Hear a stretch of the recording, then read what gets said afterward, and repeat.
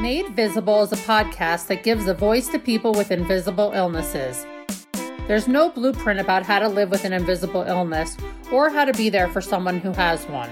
We're here to help people feel less alone as they strive to create a normal life and to create an awareness of how we can be supportive of people who seem fine but aren't. Hey guys, welcome to another episode of Made Visible. I'm your host, Harper Spiro, and I'm so glad you tuned in today. Today is an extremely exciting day because it's the 1-year anniversary of the show. Woo! It's a funny thing when it feels like I've been doing this forever and yet feel like, how did a year already pass? This has truly been the most rewarding thing I have ever done. I've had the opportunity to connect with so many incredible people and help share so many amazing stories. This podcast has been a platform for people to feel less alone and isolated and know that there are others who are going through similar things. More people are exploring new doctors and modalities after hearing about them from guests on the show, and people are starting to think about how they can be more compassionate to others, knowing that there are so many people living with invisible illnesses. So to celebrate this exciting day, we have two things. We're hosting a giveaway, the first we've ever done, on Instagram of some of our favorite brands that help us maintain a healthy lifestyle while managing an invisible illness, like Beekeepers Naturals, Felix Gray, and Folane. You do not have to have an invisible illness in order to enter this giveaway. It is open to everyone who wants to maintain a healthy lifestyle. So head over to Made Visible Podcast on Instagram and enter to win. That's again, Made Visible Podcast. So today's episode is one we previously aired, but I loved having this conversation so much, and so many of you reported it and how much you enjoyed it as well. So I wanted to share it with you again. So thank you for tuning into the show and sharing it with friends and family members. I honestly cannot imagine my life without this show and so appreciate all of your support. It means the world to me. Please continue to share on social media with friends and family and rate and review on iTunes. Couldn't do it without you. Thank you so much. Now here's Genevieve Gorder. Genevieve Gorder is an incredible interior designer with a bright and bubbly personality. She drew me in during her time on the original Trading Spaces, as well as her other HGTV shows, and most recently her show Stay Here on Netflix. A few months ago, I noticed she mentioned on Instagram that she had Hashimoto's thyroiditis and Lyme disease, and I was intrigued to learn more. So welcome, Genevieve. Hi, Harper. We finally meet in person. Not just over the interwebs. It's how life is now, isn't it? I love it. And we live like blocks from each other and have never run into each other on the street. We almost sound like millennials, but we're not. True. So tell us a little bit about who you are and where you're from. Well, I am an interior designer. I grew up in Minneapolis, Minnesota, a family of 5, and I moved out to Manhattan when I was about 18 years old, and I've been here ever since.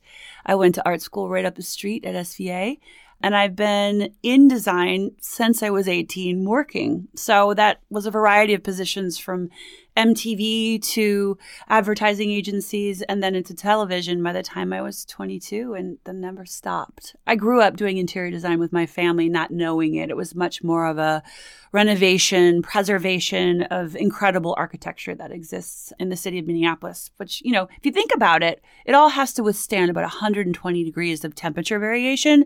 So things are built there. And it's an old city. So you have some really beautiful relics that in the 80s, no one was really interested in. So we could afford them. And we learned as a family basically how to strip off the 70s and welcome back the early 1900s and all of these incredible pieces of architecture. So it came naturally. I didn't know I was going to be an interior designer. I studied graphic design and interiors. And that's why I went into advertising first. However, I couldn't get away from my roots and they came calling. And I went into the wild world of television as, you know, one of the first transformation shows in our country. Which was one of the best and came back pretty recently. What was that experience like? It's not even a show. It's more of a movement that was started. And it wasn't intentional. It became. It was a moment. It was lightning. And being the first at anything is something you can only do once. Coming back felt like family. And I didn't know how emotional it would be. It was really sweet. And there were only 6 of us that did this together. And we're the only ones we can relate to in this particular, epic moment of life. And we're forever connected. I think now, being full-grown adults, there's a lot more patience, a lot more experience in television and in design. And it's like having a bunch of alphas at a party. You never need to worry about being taken care of. Like, we all know what we're doing from A to Z. And that's rare, in television, because a lot of people fake it. Yeah, I was going to say, in watching the reunion show, it was so interesting to watch the dynamics between you guys, because it was so clear there was so much love. And as you said, family between you guys. This was no phony business. Respect. There's a lot of respect. And we all play very definitive roles within the family of who takes care of who makes everyone laugh, who you run to when you're crying. It's a fully formed family, dysfunctional as everybody, but one that I love. That was, it was hard to not do the second round of Trading Spaces because we just filmed a little bit more of that. And I recently took on a new series on another network. So we'll talk about that later. Love it. So because we're here today to talk a little bit on the health front of things. Let's do it. You were diagnosed with Lyme disease 9 years ago. How did you get to that diagnosis? What symptoms were you having? Give us a little rundown on that front. With autoimmune in general, as you know very well, there's not a lot of answers for anything. When did I contract this? Is it really Lyme? Is this doctor right? When did I really start having all the symptoms? There's a lot of question marks. However, it happened 9 years ago. My daughter was 1. And I remember I was shooting a show called Design Star, in which I had to sit on a panel of judges. And I was one of them. And I had to be very serious and look relatively perfect in all that lighting and makeup. I remember it well. And be serious and stern. And I was dying inside, and I had no idea what was going on. Now, I come from a family of medical and art, which I think are synonymous in a lot of ways. So I feel like I'm, in the big pie chart of life, I feel like I'm maybe in that top 10% of humans who are really in touch with what their body's saying. I'd like to think of that. Having dancers on one side of the family and doctors on the other, we're in it. And I have the words for it, right? But at that time, I did not know what was going on, and no one else did either. Lyme research at 10 years ago was, in the basement of where it is comparatively today. This one side of my throat was burning consistently. One eye was watering nonstop. My tongue felt like it was burnt. I kept thinking, maybe it was my cell phone that I always had on the right side of my head. Was I having like some kind of weird relationship with tech? I tried to you go through every single question mark in life trying to find the answer to these strange symptoms. And they call Lyme, the great masquerader. And it, shows up in a variety of different ways that can present themselves as a variety of different diseases. So is it Bell's palsy? Is it, MS? They go through the deck of scary words and you are petrified. Then my nerves started to spark. It felt like little needles all over, primarily the right side of my body. And I'd be sitting on that panel trying to have it together. And a good thought, I started getting foggy. I started forgetting things, seeing halos around lights. I could no longer stand in grocery store lines because there was too much sound and too much light, almost like a migraine without the headache. And I would just leave my cart and walk out. And you start to go on the web and everything is you're going to die, which is, we all go there for everything. But health is it should come with a big warning label of do not believe everything you're hearing, as you know, too. I'm sure there's a lot of people that love to live in sick and have a lot of time to write about how sick is really their truest identity, which I completely refuse on every level. Anyway, what I did figure out after going to 5, 6, 7 different doctors who had me tested for everything and nothing showed up, I went to my original GP that I had left a while ago, who was an integrative doctor, which I think everyone should be right now because we know too much not to be. And you need to find those doctors who are also detectives. And he's not scared of the I don't know. Because if you are scared of the I don't know, it's an I don't know and here's a pill, go away. That's our system. And having someone who's just a little bit more curious, who knows a little bit more about herbal medicine, there's a lot more curiosity in general, and there's a lot of different roads you can take. So he's like, let's keep testing you. Let's keep testing you for Lyme. Let's test 9 times. Because I had showed up negative. Now, for everyone who has Lyme, they know that Lyme operates like a little flower. Just imagine these little tiny flowers, little tiny baby's breaths, all floating around your body.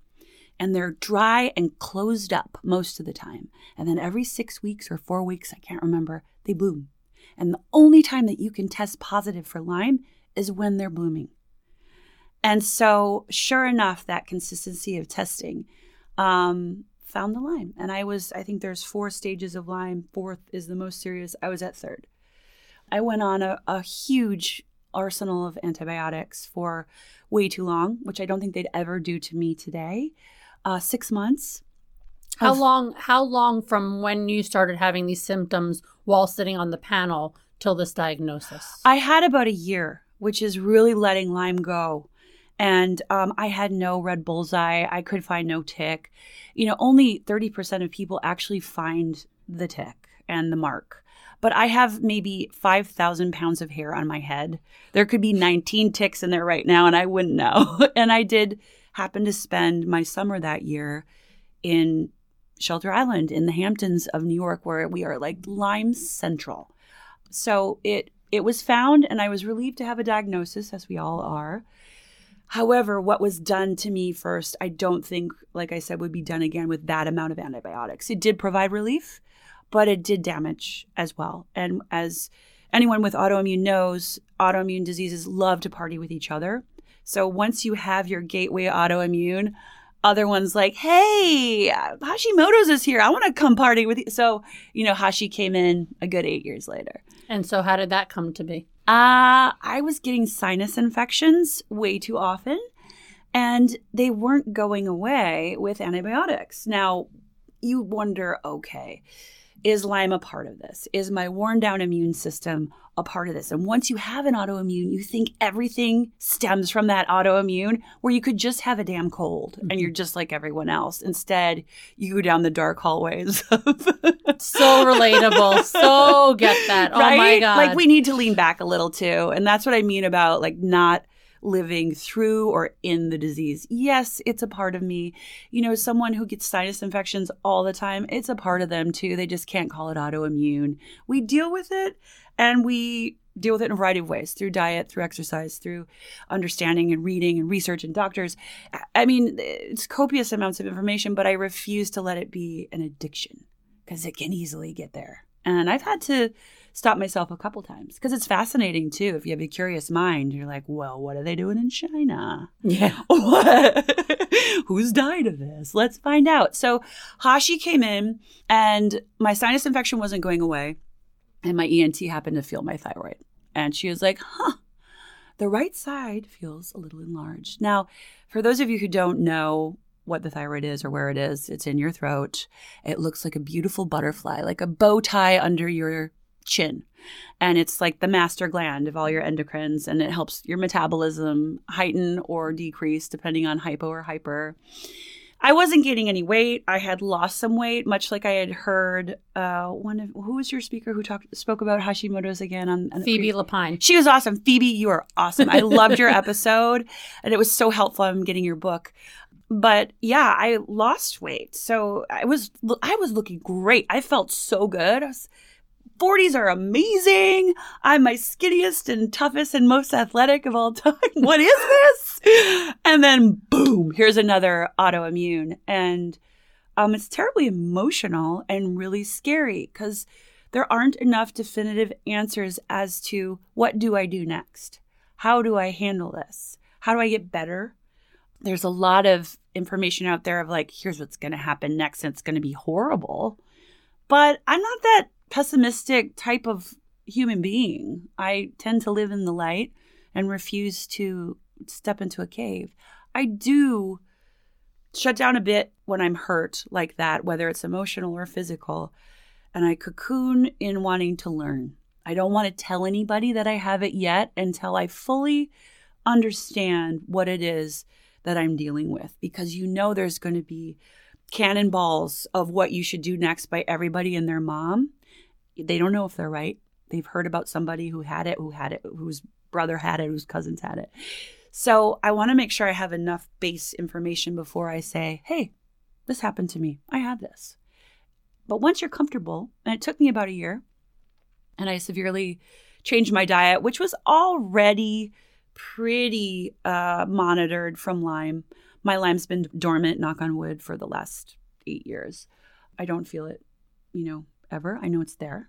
I protect my body from the disease that I carry by eating, especially clean. So no gluten, lower on sugar. I drink alcohol. I love food. I don't eat much dairy. I'm just careful.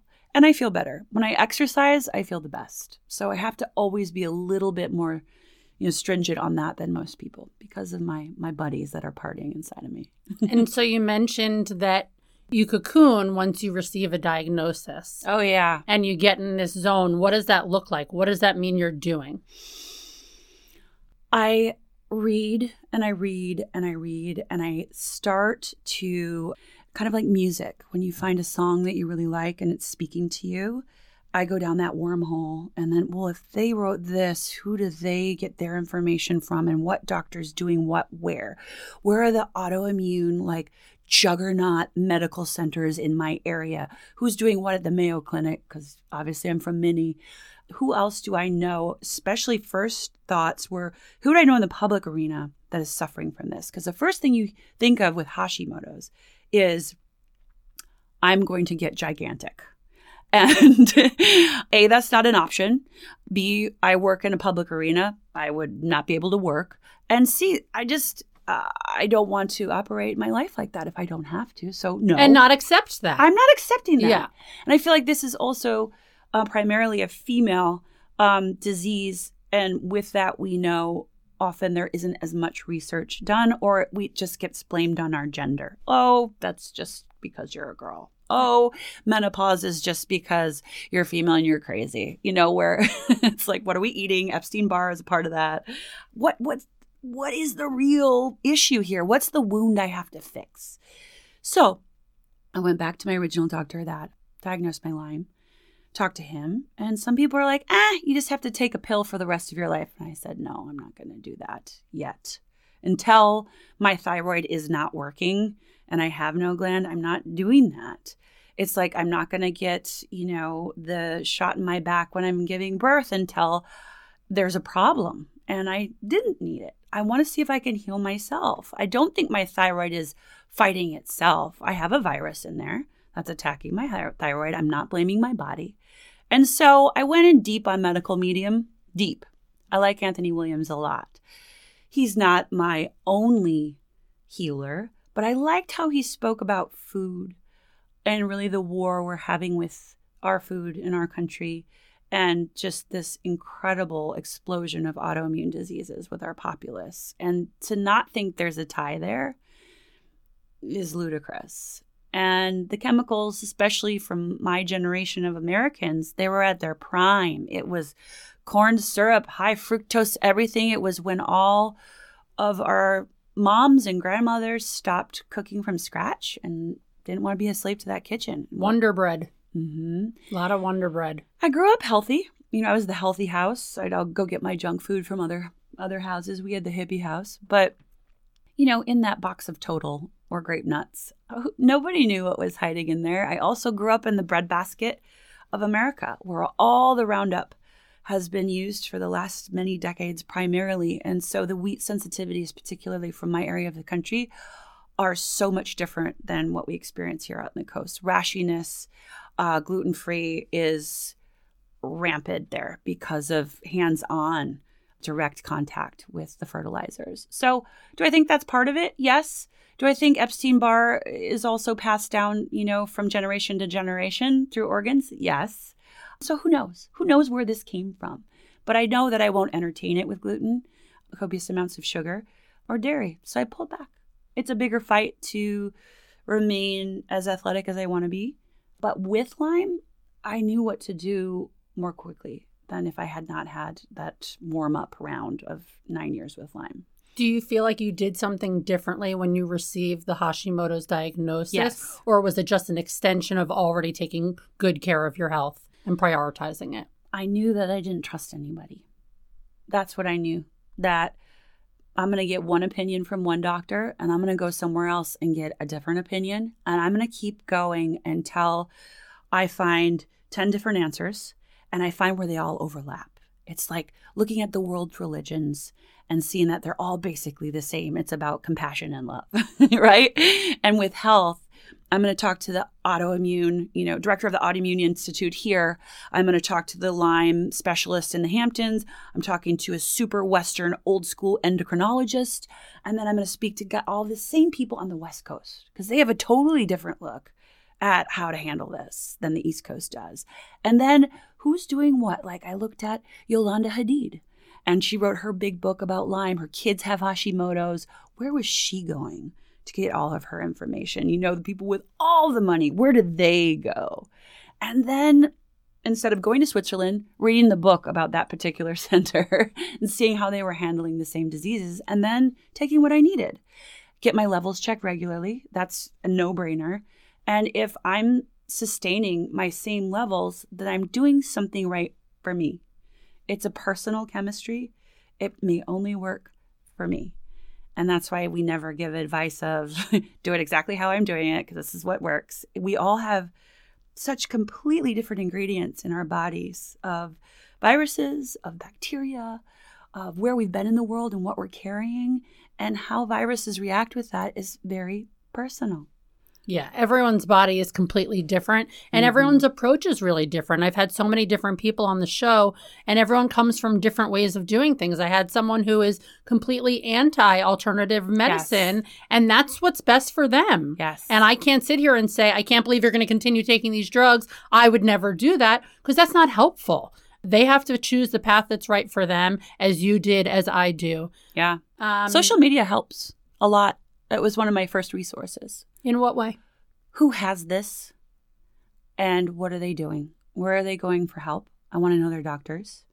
And so it was looking into, I think, like Zoe Saldana and Gigi Hadid. And they're the only ones who I knew right away were really out about it. There are not a lot of articles about what people do to get better. There's a lot of articles about how bad it gets, but not how to get out of it. Or not that, hey, you may just have it like this for the rest of your life. And that's your Hashimoto's.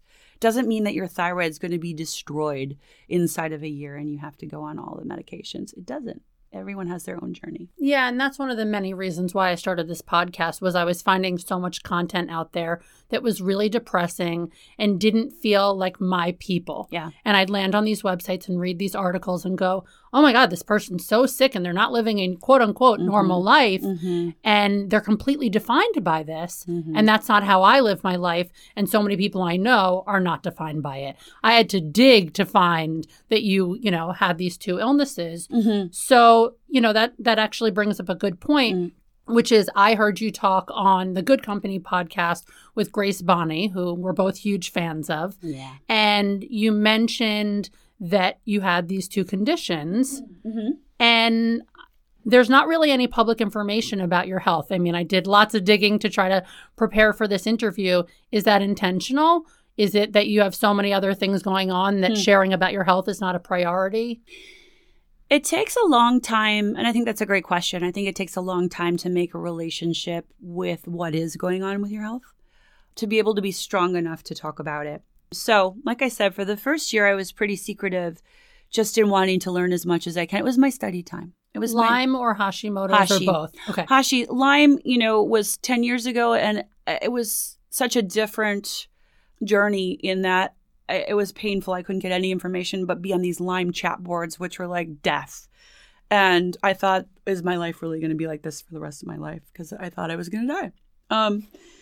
Coming out of that, I felt like I really was a bit of a professional at autoimmune at that point because I had been really beat up. I did take that year to study and to not lose myself as Hashimoto's was not my identifying trait. It's part of me, just like I have brown hair, but I don't lead with it. Once I started to feel comfortable enough about having it in my regimen of what I was doing to stay positive and healthy and feel good, then I wanted to make community. And if you don't make community with these silent diseases, I think it does become your identifying trait. You live through the victim of these autoimmunes, which is a really dangerous place to be and a really difficult life to lead. And you don't have to. We all have varying degrees of these diseases that make us feel in, varying degrees of shitty. But it's okay. I think what I learned by having 2 autoimmunes that I didn't learn through Lyme, but having 2 was it's okay to rest.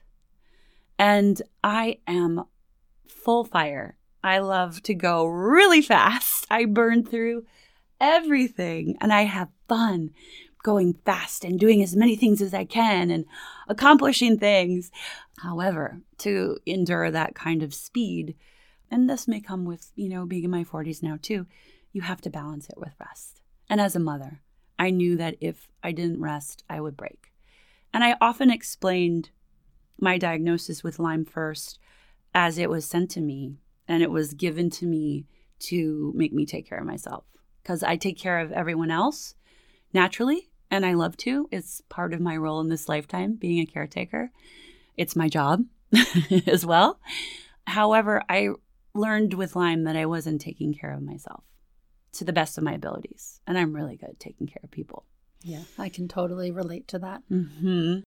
Support for this podcast and the following message comes from Beekeepers Naturals. Honey has always been one of my favorite products, and it's how I sweeten most things. I fell in love with Beekeepers Naturals because of the transparency they provide about their products.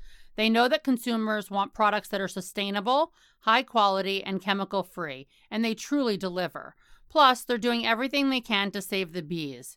Bees don't just make honey, they also make powerful superfoods like propolis, royal jelly, and my absolute favorite, bee pollen. I put bee pollen on top of my matcha lattes, and it's delicious. It's also a great boost of bee vitamins, minerals, and amino acids. Whether you want products that bring you endurance, immunity, productivity, or calm, there's a Beekeepers Naturals product for you. Try their superfoods from the hive by going to beekeepersnaturals.com/visible and type in the code VISIBLE at checkout for 10% off. Again, that's beekeepersnaturals.com/visible and type in the code VISIBLE at checkout for 10% off. And now, back to the show. So what symptoms do you deal with at this point between Lyme and or Hashimoto's? Having Lyme for so long, I feel like I've definitely distanced myself from blaming any particular ailment first on Lyme. Because for several years, I would go there. It's my Lyme bucket. It's my Lyme bucket. This sniffle is because of Lyme. My immune system. After having sinus surgery, right after I was diagnosed with Hashimoto's, and I was getting all those sinus infections, I didn't get them anymore. And I was like, my immune system is not as bad as I think it is. I think we learn, here are the ailments of this particular autoimmune, and we start kind of blaming parts of our body for being bad. My immune system isn't as good. My metabolism is too slow. Blah, blah, blah, blah. And once it's just like confidence of a person, if you start telling a person that they're bad at something over and over and over, they feel like they can never do it. So if I consistently say I have a shitty immune system, I'm never going to get better. And so I stopped. I stopped all of that. And I have to say, I noticed right away that a lot of these ailments are also because you caught this bacteria bug while you were in Africa, just like anyone else would. Oh, you have a sinus infection because of a deviated septum that you didn't know about, just like anyone. It's not always because of autoimmune. I wonder if it's that it's not always about autoimmune, but is it things are maybe a little more extreme or maybe worse? And I'm just sort of playing devil's advocate because you have this underlying issue. Yeah, we have more worry. Like if I get sick, I worry if I don't take care of it in the right way right away, that it will get really bad. where someone could get a cough, I'll get pneumonia. And I've actually had that trajectory since I was a kid with asthma. So you know your Achilles heels. So you're just a little bit more of a vigilante about taking care of yourself quickly and not letting it go. And that's what happened with Lyme. I let it go too long. Well, we didn't know what it was, but I let it go too long. But I would make sure everyone else was okay, you know. Meanwhile, I was dying. Yeah, totally. So actually, to that point, you mentioned being a judge on Design Star. How does having these conditions affect or not affect your life? And were there ever times that you felt like maybe you were going to lose a job because your health was taking over? All great questions. I think keeping health stuff private for longer than we would anything else that was hurting us is a protective shield against, if people knew that I had this going on inside me, would they hire me? Would I lose work because people don't know if I'm going to show up? The thing is that I know I'm a tank, and I had full on stage 3 Lyme, and I was working 18 hours a day delivering. Oh, so if anything, 18-hour days. You're a maniac. 18-hour days in makeup with cameras. Do not look weird. Like, do not show me that your eye wants to close on one, your ears ringing and your nerves are flaring like needles all over your body. Be cool. So if anything, it made me trust my composition more. And I think this is something very female, that pain threshold and our ability to keep going. We wouldn't be a civilization if we couldn't handle it, right? So I think all in all, the bigger idea was, look, if I don't take care of myself, the ship goes down and my child goes down with me. And it's no kind of life that I want to lead where I'm living consistently through Hashi or Lyme. I have many other things that I do and that I am. That's just a piece of me. You asked me something about Hashi. What were the symptoms? I think Well, do they affect your day-to-day life or prevent you from doing anything? When I'm really unbalanced, I feel the lethargy is real. As with all autoimmune, you want to just take a nap. And that's naturally not something that I am inclined to do. I'd rather go do something. That's why I can't do LA very well. I sit in that car and I'm like, I can't do this. I'm not doing anything. It's killing me. But rest is doing something. And whether you have an autoimmune or not, I think it's something as Americans that we have to say, hey, this makes us better at whatever we're doing if we shut it down for a little bit. And that might mean saying no to 5 different social obligations, which I've never had trouble with. It might be saying, I'm just going to lay here today. And it's okay. And giving ourselves permission to not. Just to not.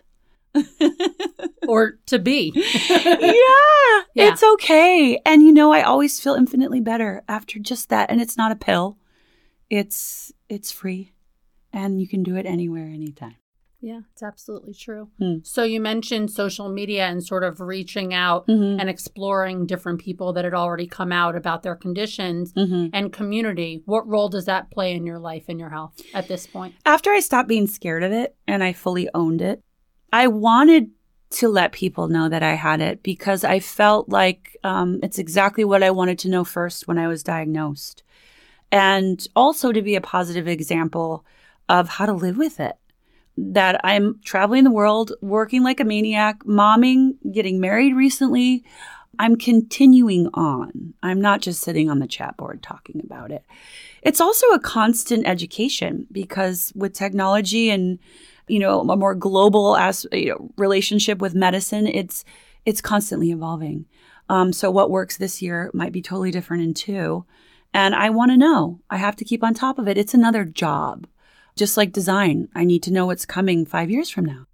So that machine and the way I gather information is really well oiled because it's truly my job in aesthetics. So I really apply it to health. What I have to be careful of, not talking about it too much with food specifically, because it's like people with food disorders. It's not your lead. Just do it. Don't preach about it. Don't talk about being gluten-free nonstop and make every waiter know. You know how to eat around it. Just be yourself. You just don't eat bread. Just, get over it. It's not that. Get over it. Get over it. But what's that like when you're traveling, especially internationally in different places? how are you identifying the restaurants you can go to or the places? Are you cooking in places? What is that like with all the insane amount of travel that you do? Here's the deal. I'm not a celiac. I'm not going to die if I get a little bit of flour in there. I know texture-wise right away on my tongue if there's flour in it. And it'll be an uncomfortable night, but it's not going to end the trip. I stay mostly with, snacks on nuts, on vegetables and raw foods as much as possible. Wash them yourselves if you're in certain countries with water in a bottle. That was survival. Granola bars, that kind of stuff. Kind bars if you're in the middle of absolutely nowhere. And I was in the middle of, Tanzania at refugee camps. What do you eat? And peanuts. I just lived on peanuts. What a funny one to mention. Well, the peanut is from somewhere, and it is from Africa, and it is a delicacy there. It is nothing like ours. It's tiny, it's flavorful, just like everything else. And I became mostly vegetarian there for many reasons. And it's like a constant test of my body. I've done elimination diets. I've done paleo. I've done Whole30. I do all of them just to see. We're a constant petri dish too. And as we age, our body is changing on top of it. So how I react to blueberries now compared to when I was 10 are two different people. So it's a fascinating study. Maybe once a year, I'll do some kind of cleanse where I'm just checking my own weights and balances. How do I react if I eat dairy at night? It's been great. It's definitely weaned me off a lot of different foods. However, I'm a cook. I'm a designer. I love food, and I think it's one of the joys of life. So I'm not, like I said, I'm not a vigilante. And you're not depriving yourself. No. I mean, I think that's what I always say is, you got to have some sort of balance to enjoy food. Moderation. And not feel moderation and deprivation is just like not an option in my book. Yes. If Parmesan cheese comes onto the table, I'm going to have a bite, But wheat is gone. Wheat is gone. And how does it feel not having it in your life? Do you miss it? No. Don't even know anymore. If this had happened to me 30 years ago without all of these options, there's a reason that gluten-free is a movement. It's because we're all sick. So now I can pretty much go anywhere and figure something out. And cauliflower has been a godsend. And, in New York City, it's just a phone call and it's at your doorstep. So again, I had to educate myself on restaurants that were really great for me.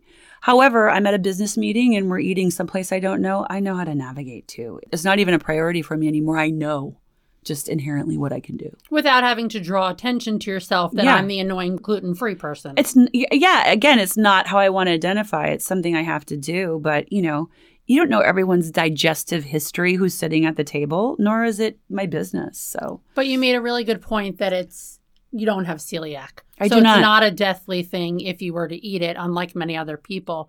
It's funny. Yeah, how I look at it, and I think all of us have different foods with our autoimmune that react differently, but how I look at it is if I eat too much dairy, if I eat gluten, I'm feeding the virus. I don't want to feed the virus. I want to starve the virus. It's that simple. I'm never going to kill it. I can't. But I don't want to make it mightier than me. I love that. It's funny. I think about the first article I ever wrote about my health about 5-6 years ago.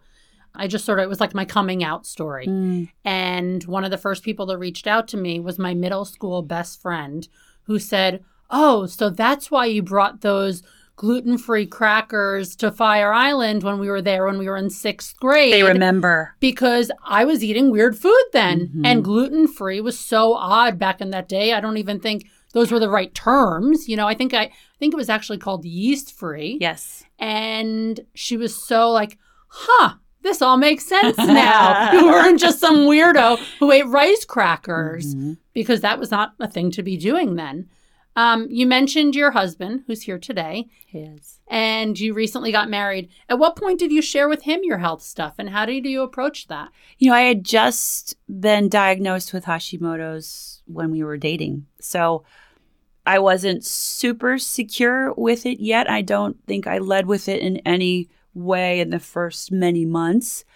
Nor did I tell him I had dog allergies, which he had a dog, which you want to fall in love first and then tell them about the hard parts. So I want to say it was, well into it. We're big communicators, so we talk about just about anything all the time, which is a huge gift. I brought it up as something that I had been diagnosed with, and I was going to do a special cleanse that summer. Do you want to do it with me? And then he revealed that he had thyroid issues too, and he has since college. Sure, let's do it. And I've never really had a partner in health before. So it's been really inspiring to have someone else who's watching or will do it with you occasionally. And they don't have to do exactly what you're doing, and he does not, because his chemistry is different from mine. But I am the cook. So so you call those shots. I call those shots. But, it's not entirely that limiting. I think we live a pretty free life, and we just know, what's going to hurt us. So we'll eat less of it or eat none of it, or say today we might feel bad tonight if we do this, but let's do it anyway. And once in a while, it's okay. And your daughter, does she follow the same sort of diets that you guys do? Not at all. I think my daughter, he's laughing in the other room. I can hear him. My daughter would live on pizza and cheeseburgers if She's a she New Yorker. could. Hello. Yes, she is. However, I do worry about her seeing me refrain so much from different foods.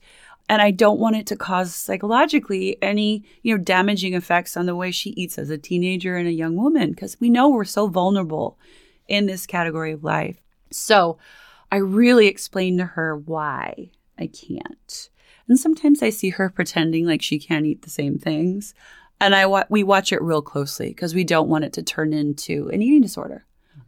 She doesn't have the same chemistry right now. She might have Hashimoto's. Who knows? But for now, I'm going to let her enjoy every baguette, every cheeseburger, and every pizza, and not gain an ounce and not have a condition. You go for it. Yeah, love that.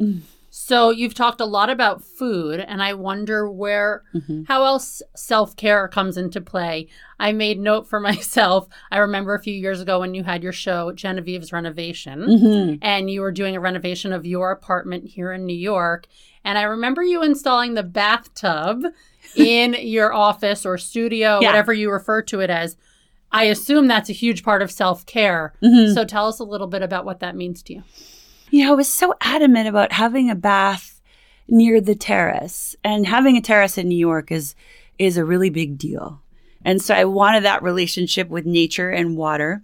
And, coming from a place where you're basically on a lake every moment of your life, in the middle of a city even, I feel like I grew up on little islands. My relationship with water suffered a lot coming here.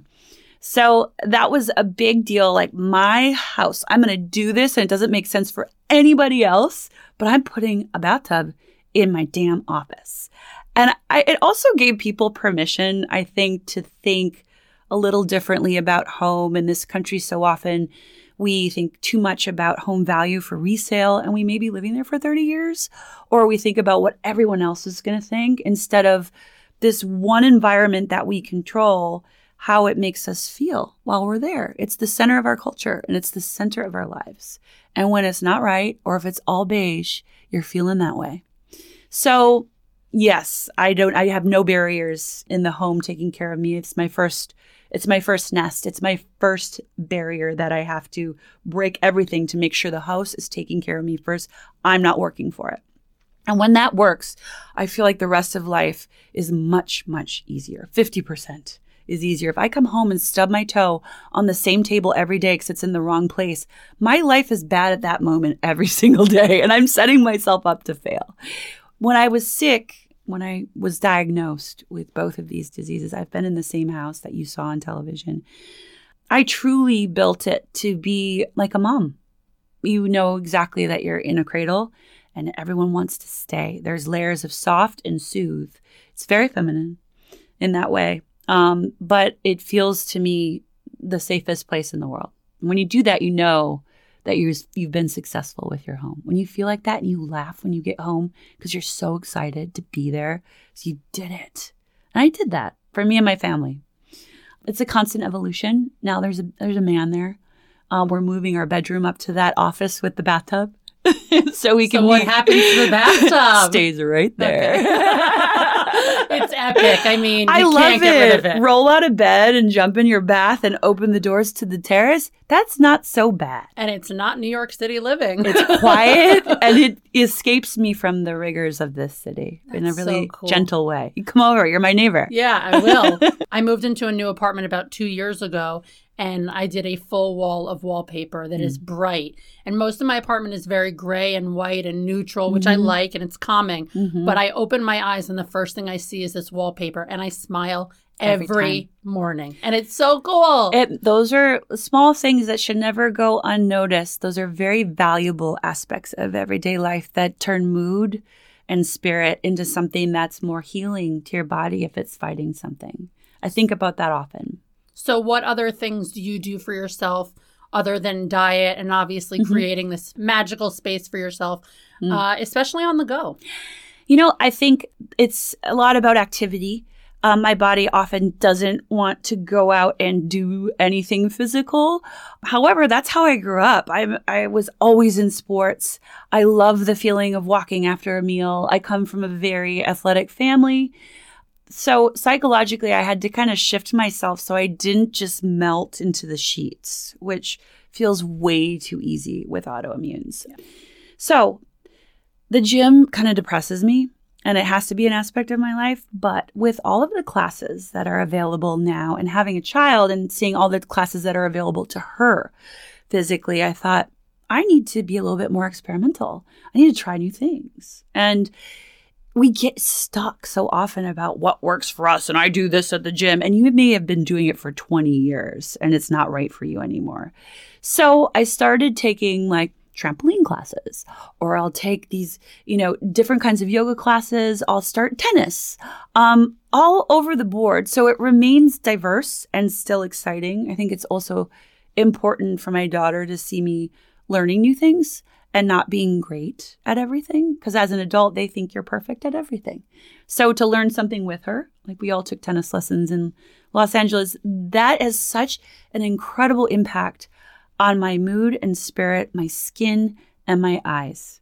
So clearly, right away, that I don't know why we don't look at it as just truly medicine. I know I'm in a makeup chair often for work, and my makeup artist will know every single day that I have run and every single day that I have not. And the contours of my bones and the color of my skin shifts dramatically when I don't have that blood flow. I'm just a nicer person, too, when I do it. I've heard this from my husband often. That's an interesting way to think of it. Wow. It's not an option. It's a necessity. And food and exercise. There's nothing revolutionary about that. But we tend to think we're more powerful than all of this once we've become this age. We have great jobs. We know how to do life. We know our bodies. But the real basics, watering, feeding, and working out, was what we try and avoid the most. We want to eat bad and we want to lay around. But we know, all of us know that we feel better when we do these things. With autoimmune, I don't have as much of an option. So I've had to just put that in there. Yeah. So shifting gears a little bit, you a few months ago released the show Stay Here on Netflix, which I just thought was absolutely brilliant. Can you talk through a little bit about what the premise of that was and why you decided to do a show like that? Design shows, since I started on the first one have been so formulaic and the same for 20 years, which really, really worked. And then it just became really, really predictable. And I think our country is much more advanced when it comes to interiors than they were 20 years ago. We've raised generations on this type of television. We have Pinterest. We have smartphones with access to everything in the world when it comes to design. So we went from a 1 to like a 3 very quickly. So it doesn't mean we're all making the right decision anymore. I will always have a job. But I wanted to give a design show that had some extra muscle. And I think Airbnb and, short-term rentals are such a huge part of how we travel now and into the much younger generations as well, that it's silly not to show what the real value of design is, how it truly is the host of your home, before you, before your food, before what you're wearing.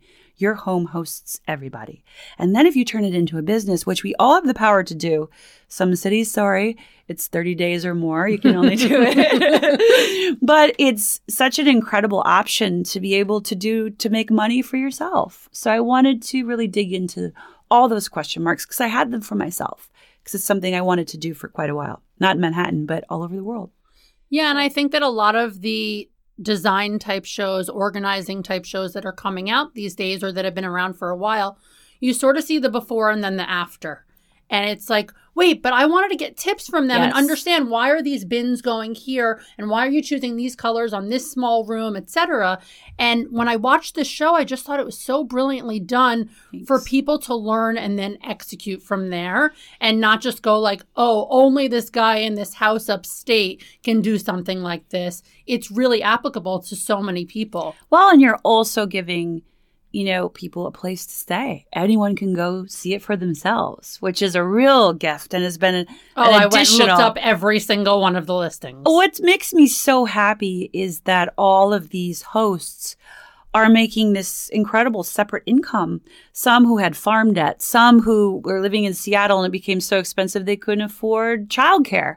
And all of a sudden their life has this bounty, and it's design. It's not fluff. It's the cradle that we all are looking for in home, but so often gets provided for in vacation only. So I hope there's a connection to this and home for yourself. Like, you can have this every day.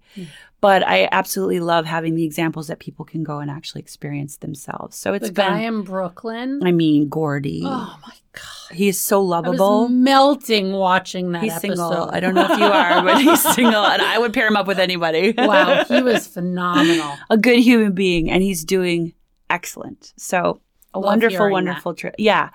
Just finished a new series for Bravo, so it's been a pretty arduous and exciting 2018. Okay. So what's next? We will see. A lot of product, a lot of educational stuff. I love mentoring. I love doing panels. I love public speaking, which I know is our number one fear in this country, but for some reason it's my favorite thing to do. And you're such a natural at it. I love it. And more shows. I think it's time to take design to the levels that, like Chef's Table got to. I think so often we keep it at 100. What can I do for $100 in a weekend? And there is that aspect to it, but there's thousands of layers beyond that we haven't yet dug into. Will there be a second season of Stay Here? The jury is out. It did so well. And Netflix, as we all know, has an incredible amount of content right now. So it's figuring out what they want to do next. We should know in the next month or so. It was pretty remarkable to have, I've been in television for 20 years, but to have a show launch all over the world simultaneously.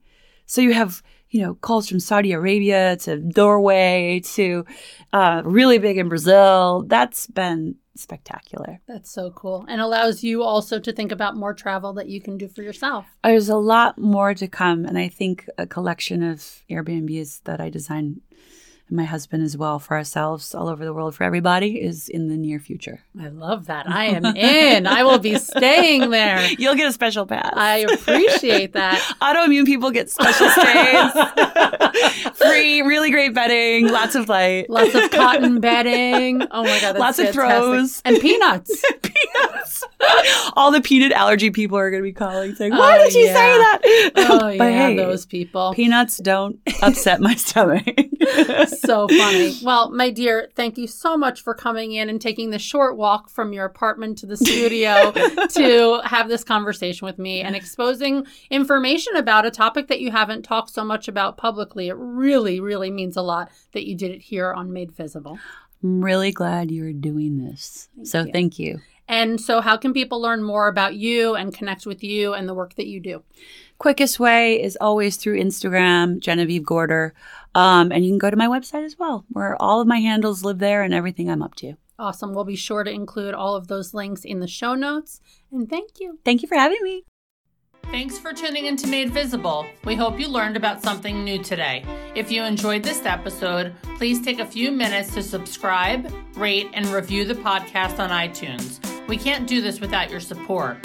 Visit MadeVisiblePodcast.com, follow Made Visible Podcast on Instagram, Special thanks to the team who made this possible. Elise Bonebright, the audio editor, Gemma Leghorn, the assistant producer, Dylan Chenfeld for the intro music, and Krista Gray for the logo and design concepts.